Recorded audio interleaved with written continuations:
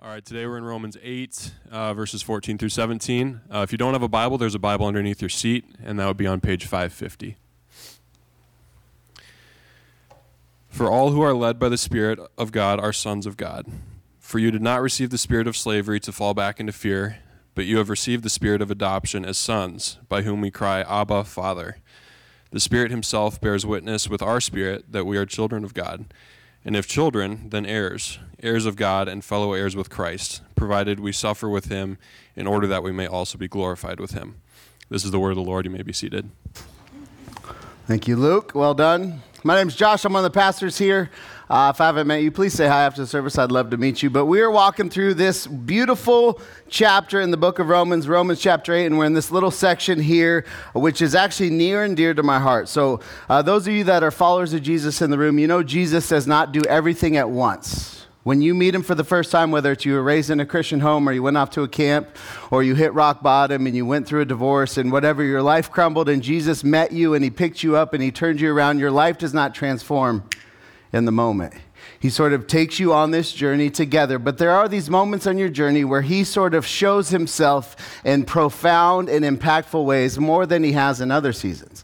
And for me, I become a Christian at 18 years old at a baseball camp. Light bulb goes on. I kind of cruise control through college. I don't do a ton of growing. I move off to grad school in another state, and I'm lonelier than I've ever been.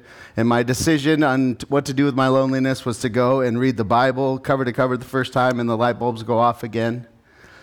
But probably the most profound, we're like, wow, this altered my view of God. More than anything is the section of Scripture we're looking at today.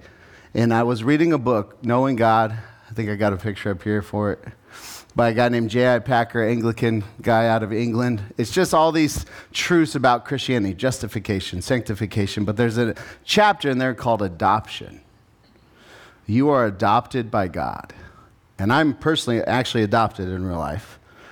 But I grew up Catholic, and my view of God was that God was this big, scary God. And then I become a Christian, and that goes away, and now I know without 100% certainty, I am forgiven.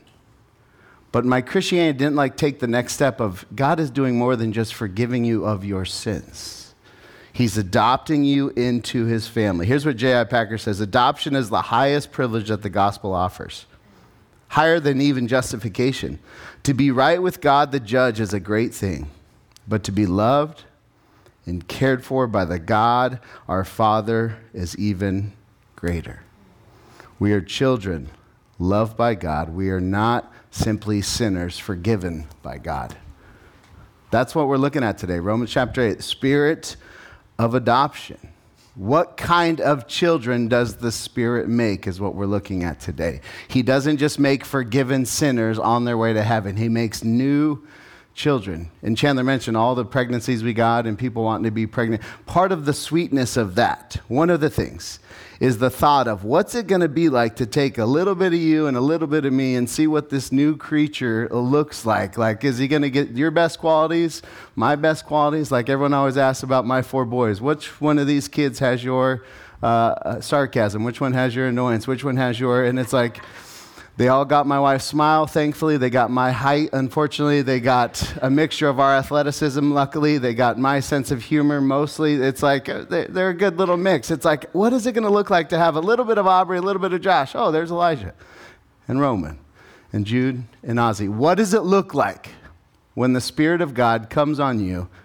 You're forgiven by what Jesus has accomplished on the cross, but he now makes you a child of God. What is the Spirit trying to do in the lives of us? Just to show you, here's the baseline verse for all what we're doing this morning. Verse 14.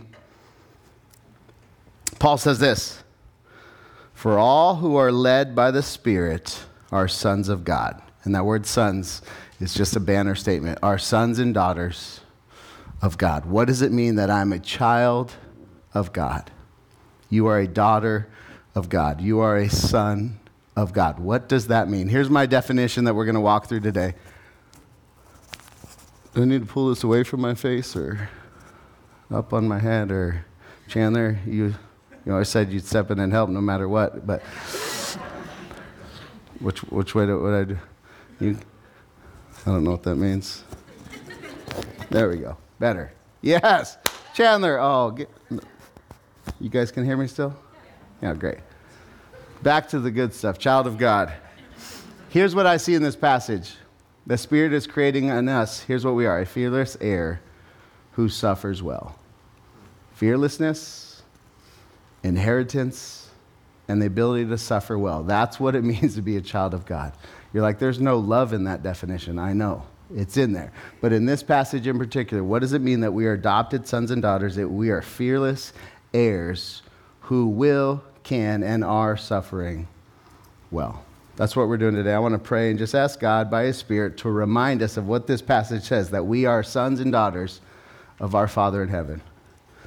Father, do what this passage says. The Spirit bears witness with ours that we are children of God.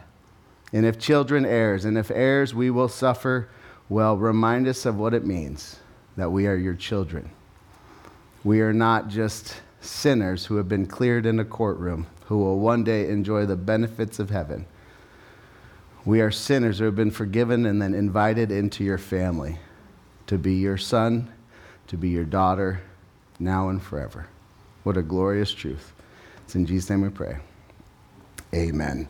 All right, here's the first thing. Child of God who are fearless heirs who suffer well. So I just want to read the passage again, verse 14 through 16. Let's go down there, Romans 8.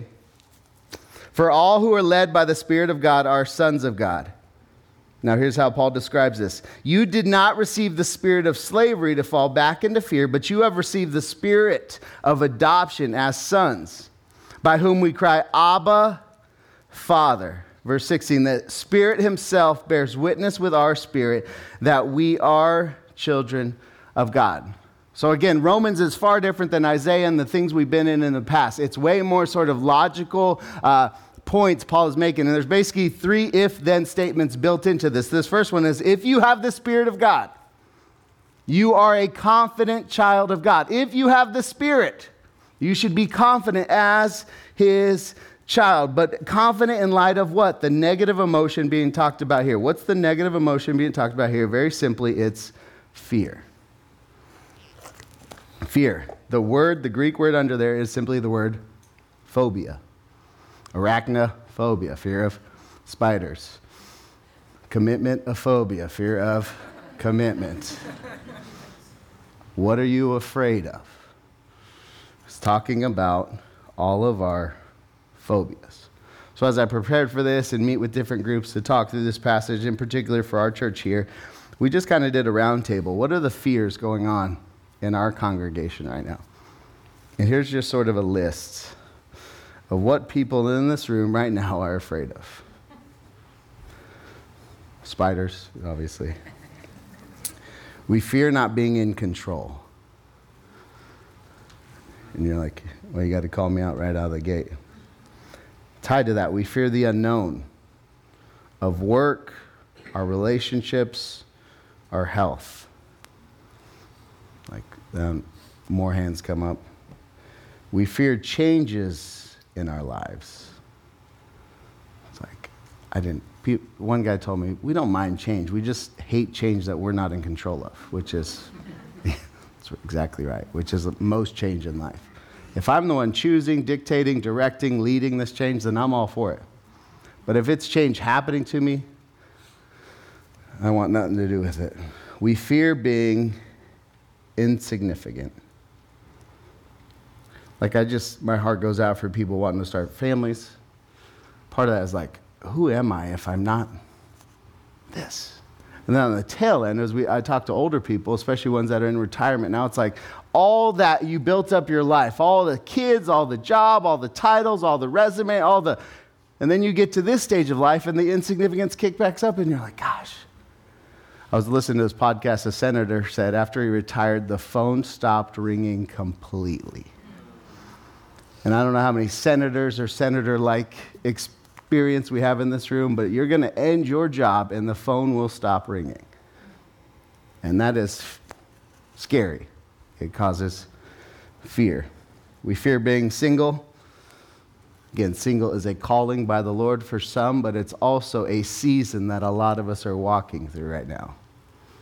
And just from my vantage point as a 40-year-old guy who's watching single people do this, it is I almost said a word I would be called out for, and Jack, my elder, is in here, so it's a terrible time to be a single person. I'll say it that way. It's an extremely terrible time to be a Christian single person trying to do it faithfully. I'll add on. It's an extremely, extremely terrible season to be a Christian female trying to do it well. And you fear that, and I get it. We fear our bodies.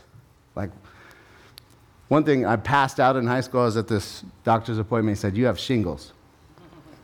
He starts explaining. I'm like, and you're like, "What is shingles?" It's very terrible, and the description is terrible. And I thought, oh, that's a cute one, if I passed out in high school. But every time I'm in a serious doctor's appointment, I get my hernia surgeon, he's describing, and he starts talking about very real things that are inside of me that I don't understand, that have very real consequences to my life now and the end of my life, perhaps. It's like the blood goes out of me, and I'm like, every time. Why? There's something about me. Like, I fear all this that I can't control. And you guys probably are similar. Here's a huge one. We fear our cultural moment.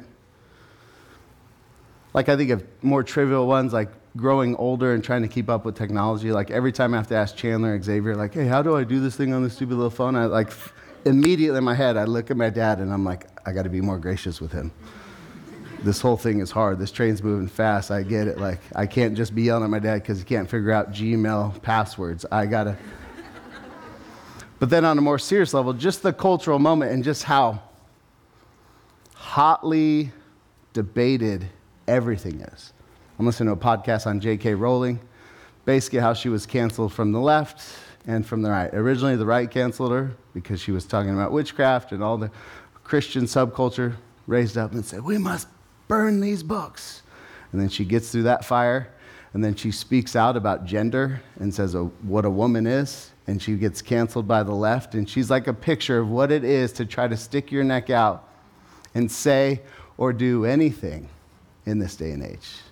It's not worth it, really, it seems like. We fear missing out. It's a big one. I read this blog the other day, had a few FOMO. FOMO, fear of missing out. FOBO, fear of the better option. Did I pick the best possible option? No, you probably didn't. Like, even, and this is going to be very offensive to some of you, and I don't care, even in your spouse. The reality is, Aubrey, there's a lot of other guys out there that are a better option than this. But we have committed to each other, and this is marriage. Marriage is not you are the one person in the history of the universe that found your perfect match. And the universe has been waiting for this moment where you two come together, and now all is right with the world. Marriage is, there's 3 options in here. All right. You're like, remind me not to have Josh officiate my wedding. I'm way better in weddings. But it's just reality. We fear everything. We fear death as an exclamation point on all this. Like, we have a lot of phobias. Now, here's how do we deal with this fear? Let me just tell you how I would like to deal with my fear if I was in charge of this world. Like, here's what I would want. It's like Google Maps. I'm driving somewhere. I can look at Google Maps. I'd love to have it, and then I like to zoom in so I can see all the turns, and I understand everything I've got to do, and then I put the phone over here. But my wife doesn't like me looking at my phone while I'm driving, so she usually holds it, and I do Google Maps the way it's meant to do. It tells you your next stop, turn, yield, nothing more. In 200 feet, you're going to turn right. In an eighth of a mile, slow down. Here's how we think our fears could be dealt with. If we could just see our life as like this map. I'm here, I'm getting there, and you get to see it all played out. It'd be like all my fears would subside. Singles, if I just knew I was married by 2026, all that fear you think would go. If I just knew I had a kid by my 34th birthday, fears would. If I could just see the whole map. And just so you know, that's not how life works. And for a Christian, it's not how life is supposed to work. It's supposed to be waiting for the voice to tell you the next left turn, the next right turn. Our fear is not going to be fixed with knowing all of our circumstances. Here's what I wrote, just to make it make sense in my heart. Fear is way more relationally driven than circumstantially driven. Meaning we all think fears is a circumstantial thing.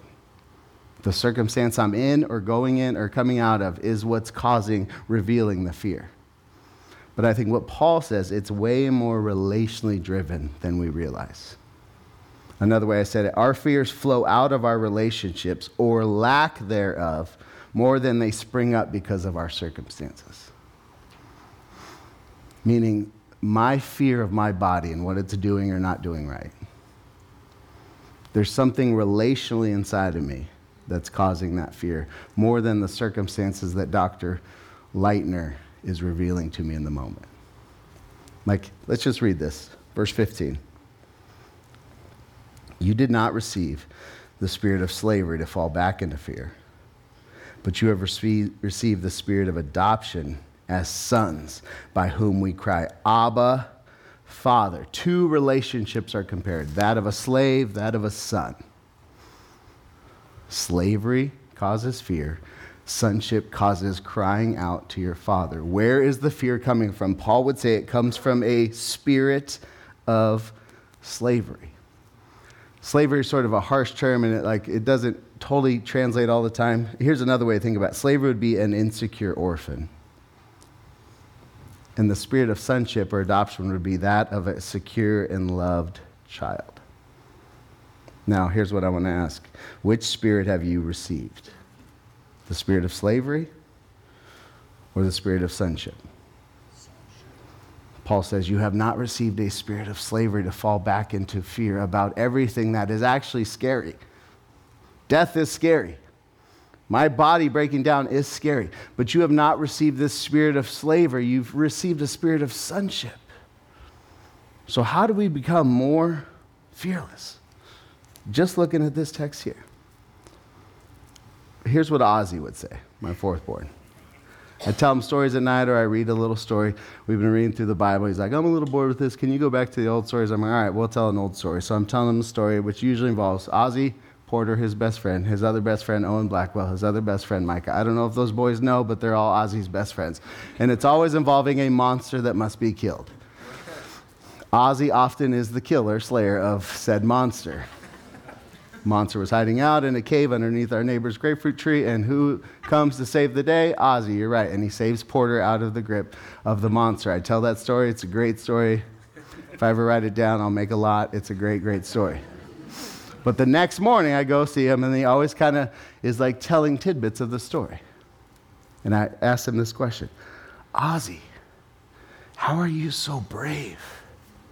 Without missing a beat, he says, because I have good parents. And that's not like, hey, look at me. But there's something so purely true about what he's saying. Where does bravery, fearlessness come from? It doesn't come from facing your fears and conquering them all the time. That's part of it. But at its core, why is this world filled with the spirit of fear? Because there is a spirit of slavery at work in all of us. How do we get to be more brave, more fearless? We remind ourselves of what Ozzy knows. We need a good parent. And just so you know, I'm going to drop the ball a lot. I have one of the greatest parents in the world. Both. Can we edit and... But as I think about like my dad, and remember I was in this string of counseling sessions a lot where I was counseling a lot, and the church I came from, we just had a lot of meetings, and us pastors were debriefing, and we were kind of taking notes, and the theme was this: broken relationships with fathers. There was all this hurt and pain and trauma, which is not insurmountable. And then the folks that we talk to that just have this boldness, this confidence, it wasn't like academic tied, it wasn't physically tied, it wasn't tied to their genetic makeup. A lot of it was like they just have a secure relationship with their dad because they have good parents. And Paul is saying, how do we not live out a spirit of fear? We remind ourselves of our good Father. Let me just read again. You did not receive the spirit of slavery to fall back into fear, but you have received the spirit of adoption as sons, by whom we cry, Abba, Father. And the Spirit himself bears witness with our spirit that we are children of God. Here's a few things for you just to take with you in this area. Remind yourself that you no longer have the spirit of slavery. Fear comes up. Am I going to be single forever? Am I going to do this? Is my job am I going to get canceled for whatever it is? And in that moment say, I have not been given a spirit of slavery to fall back into fear. Paul tells Timothy this in 1 Timothy 3. God has not given you a spirit of timidity, but of power and love and sound mind. Therefore, act like it. You were not given a spirit of slavery. And then second thing, remind yourself that you have been given the spirit of adoption. I love the language in here. You have received the Spirit, verse 15, and verse 16, the Spirit now himself is bearing witness. So past tense, the Spirit has been given to you. Present tense, the Spirit is bearing witness with your spirit. It's sort of singing alongside you. It's like Chandler in the band. Sometimes your spirit's strong and you're singing and the Spirit's just affirming what you're saying to be true about you and God. And sometimes your spirit is weak and the Spirit picks it up and sings louder for you so that you can come in and sing harmony and remind yourself what? That God is my Father. I've been adopted into his family, and I can cry out, Abba, Father. But then the third thing, just to grow in your fearlessness, is pray to your Father. What does Paul say here? Verse 16, the Spirit himself bears witness with our spirit that we are children of God. Abba, Father. 2 words there. Abba is Paul's native tongue. Abba. Father is Greek, just a generic father term. What's he saying? He's saying and modeling at the same time how we pray. How do we pray? We pray personal, intimate, relational to our Father. Whatever you call him. Like, I don't know how you address God in prayer, but if you don't have like a thing you address him as, I think that's probably hindering you. And I think it's probably keeping you in more of a spirit of slavery and fear than you realize. Like Sandlot, one of the greatest movies of all time. A very just quick little trivial moment in the beginning. He really wants to play catch. He's got a mom and a stepdad. I just want to play catch. And the mom's like, go ask him. And he walks in. Bill. He has no confidence because he doesn't know how to address that man. Is he my dad? Is he my stepdad? Is he Bill? Is he your father? Is he your dad? I would just say you need to have some language that you can call him and pray to your Father in heaven, and the Spirit will bear witness with you, reminding you that you are his child. We are primarily, as children of God, to be fearless and growing in fearlessness. What's the next thing? Verse 17.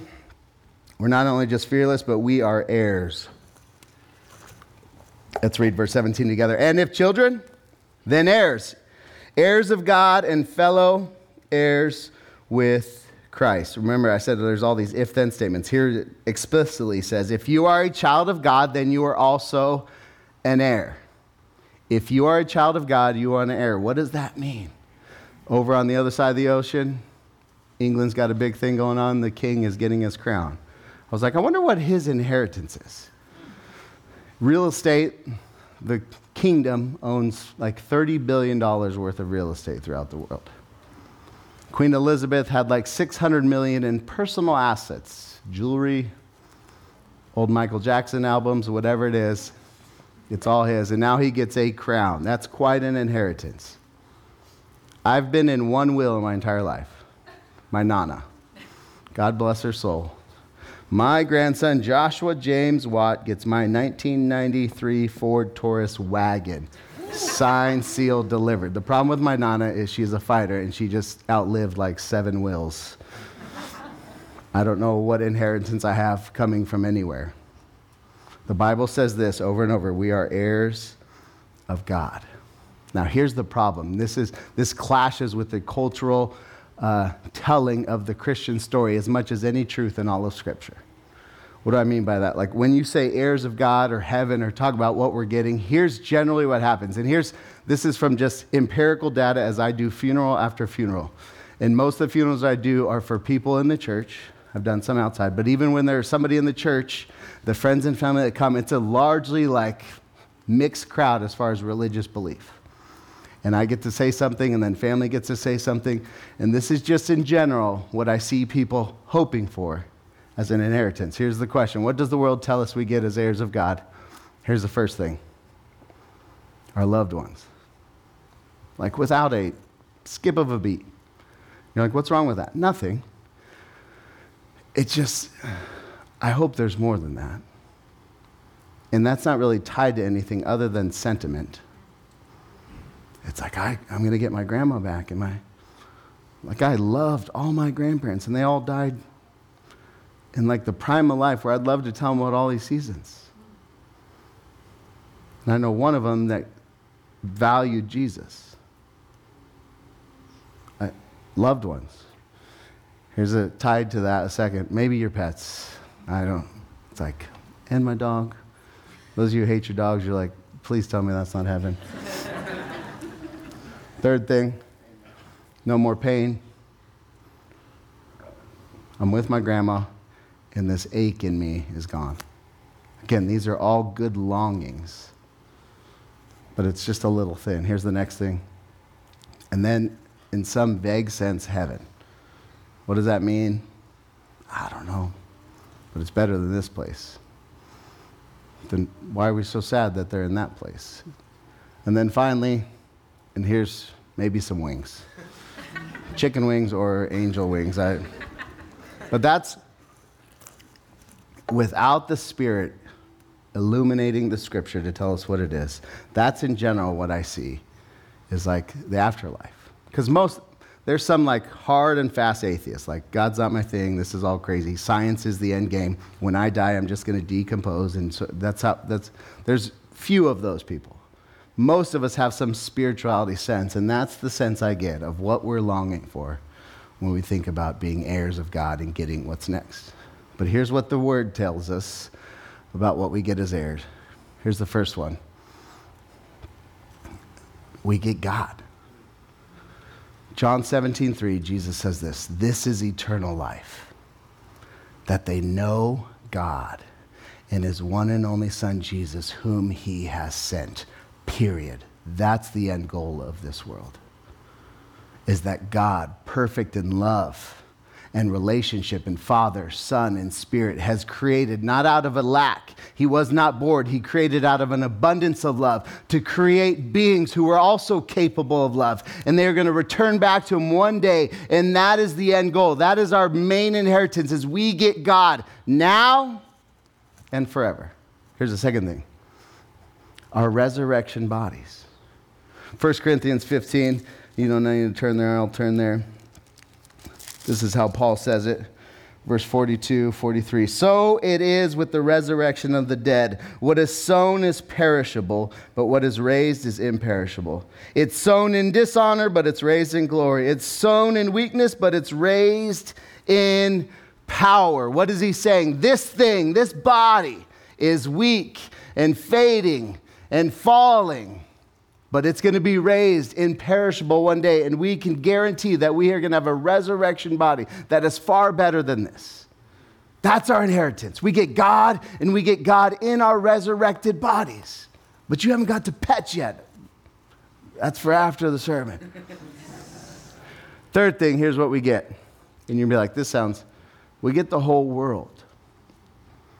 1 Corinthians, that passage 3:21, 22, there's an argument about which preacher's best. Are you an Xavier guy or a Josh guy? Like, I don't know, Xavier's growing on me. And Paul's like, you guys are idiots. The whole world is Christ, and Christ is yours, so you get the whole world. And you're sitting here arguing about silly men leaders in your church. The whole world is going to be yours. Meaning one day, the end of Revelation tells us this, that the new heavens and the new earth are going to come together back forever, and the whole world is ours. Paris, space, Albuquerque, the North Pole, the South Pole, all the spices in the world that you have not tasted yet in your life, it's all ours. All of it. That's our inheritance. That's what we get. That is beautiful. We are children, and if we're children, then we're heirs, and we get all that.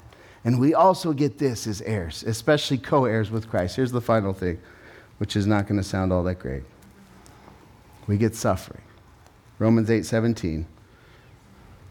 Provided we suffer with him in order that we may also be glorified with him. Here's our final part of our definition. A child of God is a fearless heir who suffers well. Verse 17, provided. What does provided mean? It's the word if. We are children, if children heirs, if we suffer. Like, that's a big statement. We get all the beautiful stuff Josh just talked about if we suffer. Now, here's what Paul is doing. If we suffer like a Christian. Because here's the reality about suffering. Every person suffers. The most staunch atheist, the most devout Muslim, the most tried and true Mormon, the most faithful Christian, and the most pathetic Christian in this room. We all walk through a life of suffering. That's just how this world works post-Genesis 3. But Paul is saying, if we suffer with him. The Christian does not suffer generally. The Christian suffers with him. So to wrap up our time, how do we suffer with him? 2 words to remember. The first one is we suffer for him. And I think this is what most of us think about if we think about suffering as a Christian. It's the suffering that comes to us specifically because of our Christian faith. In parts of the world, obviously, this is highlighted and heightened and very intense. In America, it's sort of you can blend in, and the persecution is more tied to political leanings than religious leanings at this point. But if you suffer like a Christian, 1 Peter says this, if anyone suffers as a Christian, let him not be ashamed, but let him glorify God in that name. Raising kids, this is like the main thing I have to disciple my kids through. We're in school, we got 3 in school, the 4th will be in school next year. And the reality of like every time Christianity or something tied to Christianity or a conviction that my kids have because they are being raised in a Christian home, it's like it is not a kind place for that person to stand up to be a Christian. But Paul says, if you suffer with him, you will be glorified with him. So I don't know what suffering is for you. It could be a range of like demotion at work. It could be as small as like rolling eyes at you because you're that guy or that girl. But all of us, if we're actually living faithfully, are going to face moments we are suffering for him because we are a Christian and speaking on behalf of Christ. But more than that, here's where I think most of our suffering is going to be. And currently in this room, which I know is happening. It's suffering where we suffer like him. It's not suffering because I've got my Christian badge and I've got my Christian stuff I want to say. It's suffering in the same manner, in the same way, to the same degree as Christ suffered as he suffered on this earth. The best passage to think about this is Philippians. Here's what Paul says. He's talking about the goal of life. He says, I count everything as loss because of the surpassing worth of knowing Christ Jesus, my Lord. For his sake, I have suffered the loss of all things and count them as rubbish in order that I may gain Christ. And if you jump down to verse 10, here's how he describes what it's like to know Christ. That I may know him, Jesus, and the power of his resurrection, how, Paul, may share in his sufferings, becoming like him even in his death. How do we suffer like Jesus? We share his sufferings and we become like him in his death. What does that mean? Here's what redemption uses across all redemptions as just a discipleship tool that has been helpful for me and I think will be helpful for you. We call it the J curve. You're like, how'd you come up with that name? It's a J and it's curved. But more specifically, this is the shape of Jesus' life. Life, good. Then he goes down into death, actual death, after 33 years approximately of suffering and being mocked and belittled and all that. So lots of little death. He goes down into death, and then 3 days later he rises again higher than he was before. Now here's just narrative-wise. Here's how this works. Jesus' life, he's there. He goes down into death. He chooses death. Remember in the garden he prayed, Father, not my will but your will. But I'll go along with it. And he chooses to go to the cross. He chooses to go down into death. And then how did he come out of that grave? It was not by his willpower. It wasn't him pumping himself up. The only way Jesus was raised was by the Spirit of God who raised him. Now, how does this apply to your life and my life? Just here's another J-curve right here. Here's what some of you are in right now. You were in a season of health, life. It's good. And God, by his fatherly, gracious, wise hand, has invited you into a season of suffering. That which you did not want, ask for, desire. And now you're in the season of suffering. How do you get out of that suffering? It's out of your control. But here's what I tell you. Don't miss the suffering. Share in his sufferings. Become like him in his death. What Paul would say in Romans 8, what we just read. Provided we suffer with him. In your suffering, ask God, what are you inviting me into in this death that I did not ask for? And then one day, it might be glory when you meet him, or it might be before that. By the Spirit, you will be raised out of that low moment, that death curve, and you will give glory to God. And here's what just the honest truth, what is terrible about being a Christian. As soon as you get out of that J-curve, there's another one presented. You're like, gosh, I just got out of this. I did not ask for this. I know you didn't. But this is how growth works as a Christian, provided we suffer with him so that we might be glorified with him. Here's a final J-curve potential. Like difficult person, I don't know if you know any, I've met a few. Here's my way of dealing with them. I kind of get cynical, I get calloused up, and I avoid them. You're like, that's a great method. That's my move. That's not the move of Jesus. Jesus spent his last night on earth. Like, this is a question about, if you knew you were going to die tomorrow, what would you do? Like, I'm going to Cabo. I'm getting slammed. I'm going to GCU. And Jesus, you got one night to live. What are you doing? He gets down on his knees, and he washes the feet of him who would betray him. Why? Because he is perfect in love. There's a difficult person in your life.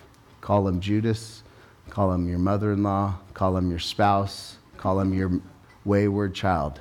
How are you going to respond to them? Here's what the Bible says over and over again. There's a self-denying love that takes us down into what feels like death.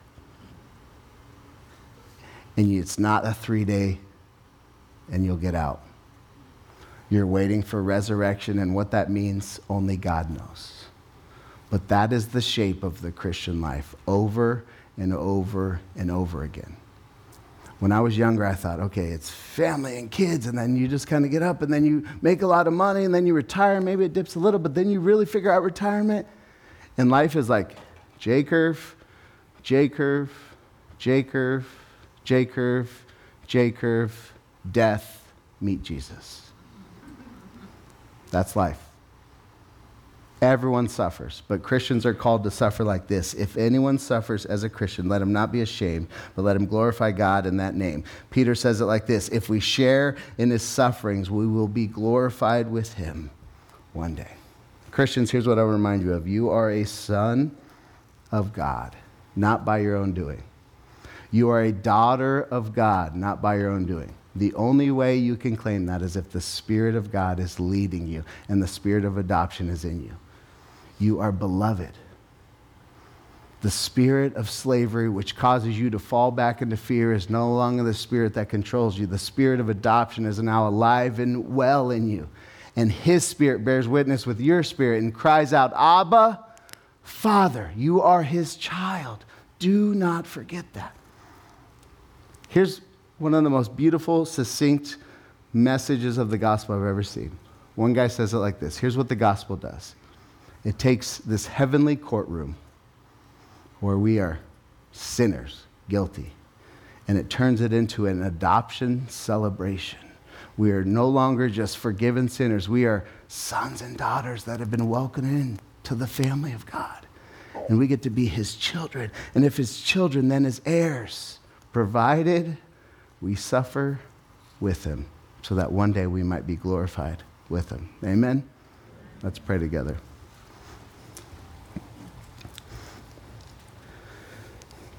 Father, thank you for just this truth. Even as I pray, Father, I'm reminded that Father is unique to Christianity in addressing God. That Father is the Christian name for God. That we are in your family now only by the work done by Jesus and the Spirit that now dwells in us. God, for this room, as we talk through fears and anxieties and insecurities that are everywhere in this room, I just pray that this little passage this morning would remind us that the answer to our fears is not having more solutions or answers to that which is causing fear. The solution is simply crying, Abba, Father, and living out of our spirit of adoption as opposed to our spirit of fear. So God, for those in this room who need to be reminded that they're loved, that they are children, loved and adored by their Heavenly Father, I pray that you would just do that in their heart exactly the way this passage says you do it. For those that are acutely suffering right now, I pray that this would be an encouragement, that their suffering is not in vain, that they are suffering with you and waiting to be glorified one day with you, and it's worth it. So God, we love you. Thank you for this time together. In Christ's name we pray. Amen.